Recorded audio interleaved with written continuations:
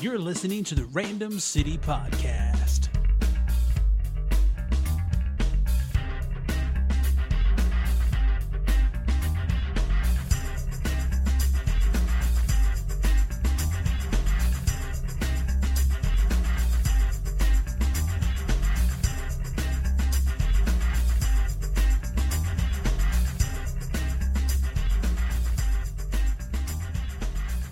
Hello and welcome back to the Random City Podcast. I am Jimmy and Georgia, your hosts, as pretty much always. And we're here today to talk about some random things. And I think a few episodes ago I mentioned the possibility of doing a Christmas movie-themed episode. And I think today I'd come up with the idea of basically doing my top 3 Christmas movies and my top 3 Christmas TV specials. And so I will kind of count down the list, talk about them a little bit, and I'd love to have your feedback if you enjoy these films or if you think I left off your classic favorite ones. One thing I do want to share with you guys before I get into my Christmas movies list. I do have a brief message here from Chris over at the Media Junkyard, and they have an opportunity for you to win a copy of the newly released Cowboys and Aliens. And I enjoyed that movie last summer when it came out. It has Daniel Craig, Harrison Ford. I really enjoyed it, and my theory is that if you have Indiana Jones and James Bond in a movie, that's never a bad thing. And so I'm going to let Chris speak for himself and let you hear all the details about the contest right now. Please pardon this podcast interruption, but I have a special announcement and a contest opportunity for you, the fine listeners of this program. Daniel Craig and Harrison Ford star in Cowboys and Aliens, the action-packed sci-fi western from the director of Iron Man. Now available on DVD and extended edition Blu-ray combo pack. The stranger, with no memory of his past, leads an unlikely posse of cowboys, outlaws, and Apache warriors against a common enemy from beyond this world. In the film, critics call wickedly original, unlike anything you've ever seen. Take home the DVD and extended edition Blu-ray combo pack today, only from Universal Studios Home Entertainment. Rated PG-13, extended edition not rated. This film is now in stores, but we're giving you the chance for it to be in your hand. It's easy to enter this Twitter contest for your chance to win a free copy of this film. Free 99, boys and girls. All you have to do is send out a tweet mentioning your favorite famous cowboys or aliens using the hashtag #MyFavoriteCowboysAndAliens, spelled out A-N-D. For example, you could say, a classic, but still the best, E.T. is my favorite Cowboys and Aliens, A-N-D. Once again, all you have to do is send out a tweet mentioning your favorite famous cowboy or aliens and use the hashtag #MyFavoriteCowboysAndAliens for your chance to win a free copy of this film. Well, all right, don't forget to tweet out that message of your favorite cowboy and or alien, or maybe even both, to try to win a copy of Cowboys and Aliens. All right, well, it's time to talk Christmas movies. And there's something I realized when I was thinking about making my list. I am not a fan of the traditional dramatic type Christmas movies. Not that I don't like them, but those aren't the ones that I want to watch every year. I recently really just paid attention to a viewing of some of the older Christmas movies that I know I've seen before as a child. Maybe my mom kind of made me watch it or something.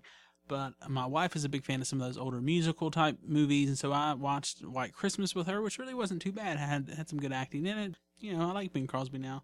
And so, yeah, I watched that one. I watched Holiday Inn, which was made, about a decade prior to White Christmas. It was the original version of that White Christmas song was in. I've learned recently, too, that a lot of these, as far as I go, from my generation, these songs I just take as standard classical Christmas songs actually were written for films back in the 40s and 50s. A lot of them by Irving Berlin. I think that's interesting, but those aren't the movies I want to watch every year. The movies I like to watch around Christmas time are the funny ones. If I made a top 5 list, all 5 of the ones that I would put in that list are funny, or at least I think they are. I think I'll go ahead and mention number 5 and number 4 as the honorable mentions, because I'm making a top 3 list for some reason. I'm not sure why I chose 3, other than those are like the 3 that I really, really like the most. Number 5 would be Christmas Story that TNT shows for 24 hours every Christmas. I really do like that one.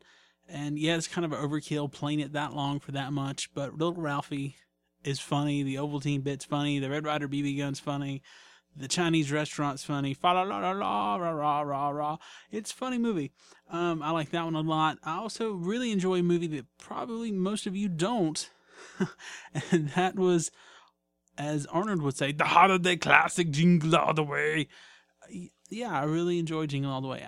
I like Sinbad. I like that. I like Arnold in comedies. Generally speaking, Kindergarten Cop was a good one, for example. Twins was good from what I remember. I haven't seen that in years. But I enjoyed Jingle All the Way. I enjoyed the whole idea they're looking for that certain toy that's so, prized and the kids want it, and Arnold Schwarzenegger's character is a bad father and waited till the last minute to try to round up a toy and resorts to all sorts of things to try to get it. I think that's really good. And kind of along those same lines, I guess this would maybe be number 6 on my list, would be Home Alone. I do enjoy that one. It is kind of silly. It's one of those things where either Kevin or the burglar should have died in that whole deal, but anyway, we'll move on from there. My top 3 list, the ones I'm actually going to really talk about a little more in-depthly, I guess. Number 3 is going to be Elf. And I think this is probably one of the best Will Ferrell movies. And one thing I do like about this movie, it's clean. There's some humor about burping and stuff like that, but as far as language and sexual situations and all those kind of things, this movie is very clean, and that's very unusual for Will Ferrell, especially since several of his movies are R-rated. But it's just a really good comedy. He does a great job of playing this innocent little elf, or actually a giant elf, who's really human, who comes to New York to look for his father and works at the department store, and he gets so excited about Santa, and I really, really do enjoy that aspect of the movie, how he's so excited about Santa. He's so excited about decorating the store that he works at. His dad's a total jerk to him, but in the end, the Christmas spirit kind of wins out, and he warms up to his son that he really didn't know much about, I guess, over those 35, 40 years or something. But I really do enjoy that one. And since its release, it has definitely been one of those instant classics that I watch every single year for the Christmas season. All right, now this next one's really tough. Both of these movies have been in my heavy rotation on Christmas for years, since they were released, since I was 12, 13 years old, and that was about 20 years ago now. So these movies, one of which I've only watched with other people than, say, like my mom or my brother or something, one time. Versus the other one, there for a while when I was in college, I would have parties to watch. I'm going to make that one number 1, but both of these are really close together. Number 2 on my list is going to be Scrooged with Bill Murray from 1988. And I like the whole idea of the Christmas Carol story in general. There's several different variations out there that are really good. Recently, the cartoon version with Jim Carrey was excellent. There's all sorts of other adaptations. Different genres, different franchises have done it, and I do enjoy it in general. But I liked this particular version with that 80s modern version of the Scrooge story. I think they did a great, great job with it. And I mean, Bill Murray, I think we talked about not too long ago on one of my podcasts. He's the reason I like Ghostbusters. And he isn't Peter Venkman in this movie. He's a jerk for the most part in this movie, which is different from Peter Venkman. But he does a great job. And the fact that Richard Donner made this movie makes it even better as I grow older and learn more things about movie making. And if you're not familiar with Richard Donner, he also made 2 of my other all-time favorite movies, which would be Superman the Motion Picture and Goonies. So you can't go wrong with Richard Donner in my book. This was a stellar production back in the 80s. You have Richard Donner directing, you have Richard Donner producing, you have Danny Elfman doing the music. And I think it still holds up. There's a few things here and there that look like it's kind of dated. But overall, I think it holds up very, very well to be 23 years later. And one thing I really do like about this movie is Frank is the TV executive. If you've seen the movie, I'm sure you know this stuff. His boss, Preston Rhinelander, hires Bryce Cummings to kind of help him with the Christmas Carol production. And Bryce Cummings is played by none other than John Glover, who I know and love, and maybe you do too, as Smallville's Lionel Luthor. And this is really the only exposure I had to John Glover prior to Smallville. And once I saw him on Smallville, I'm like, it's Bryce Cummings. And so it's one of those things for me. I really enjoyed the whole shebang in this movie. The Ghost, Carol Kane as the Ghost of Christmas Present's wonderful. The end of the movie when the little kid, he speaks for the first time since he saw his father killed. So that's a great thing. They sing the song at the end. He gets the lady. And that's one thing that makes this version of Scrooge so much better than all the others. He gets his lady back. I always hated that, I think, a little bit in the other versions of Scrooge. He's an old man. His life is almost over. There's kind of that, even though he's redeemed, there's still that lack of hope in a lot of ways, I think. In this version, he's like a middle-aged guy or whatever, and he still has a chance to make amends with his lady. And I think that's wonderful, and I think that's a great addition to this Christmas Carol story. And one more brief thing here. There's a part at the end during the credits where Bill Murray's character, Frank, talks to you, the audience. And this was only the second time I think I'd ever seen that in a movie, first being Ferris Bueller, and I really like that. And we're going to wrap up our talk of Scrooge with that. All right, well, my number one favorite Christmas movie, and as I said, these are all pretty much comedies, and you may already know what it is, that would be National Lampoon's Christmas Vacation. And like I said, for several years there, while I was in college, after I purchased an edition of this, and right after college as well, I had basically kind of a Christmas party every year where I would invite people over to watch this movie because most of my friends really liked it too. And it was really, like, I watched it growing up and I liked it, but it was really in college that kind of got ingrained in my head as a tradition, as a I have to watch this every year kind of thing. Whereas Scrooge was that way from when I was a 10-year-old, basically 11-year-old. So love Christmas Vacation. Chevy Chase is probably my favorite movie he's done. Honestly, overall, I like some of the other things he did. Funny Farm was good. I mean, he's been in a lot of movies and TV shows. He's in Community right now, which I know a lot of people like as he's gotten older. But I think this was the perfect vacation movie. I really enjoyed Vegas Vacation as well. Probably I enjoyed the two latter ones more than the first two, as far as that goes. But anyway, this particular one, it has the whole idea of the modern Christmas being so materialistic, and how I guess so many people really don't like being around their families, which is kind of sad, but they definitely make lots of humor out of both of those things.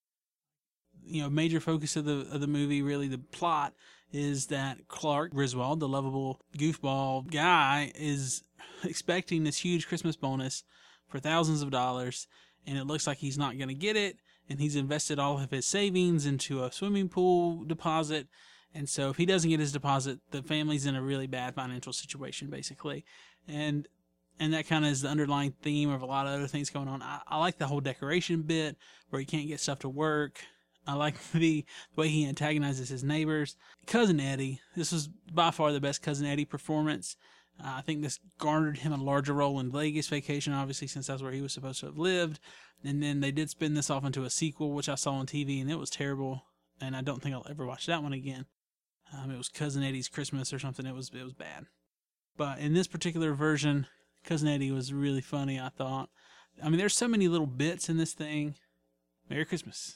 Merry Christmas. Happy Hanukkah. There's so many things. The food additive on the bottom of the sleigh, the squirrel, the aunt who is really old and absent-minded and wraps up her cat and puts cat food on her Jell-O mold. And when they ask her to say the blessing, she says, Grace, she died years ago. The blessing. That whole part's funny. And then she starts singing the Pledge of Allegiance. I mean, there's so many things throughout this movie that are really, really good.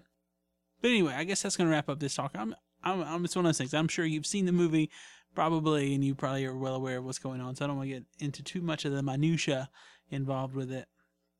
And we're going to wrap up our episode now.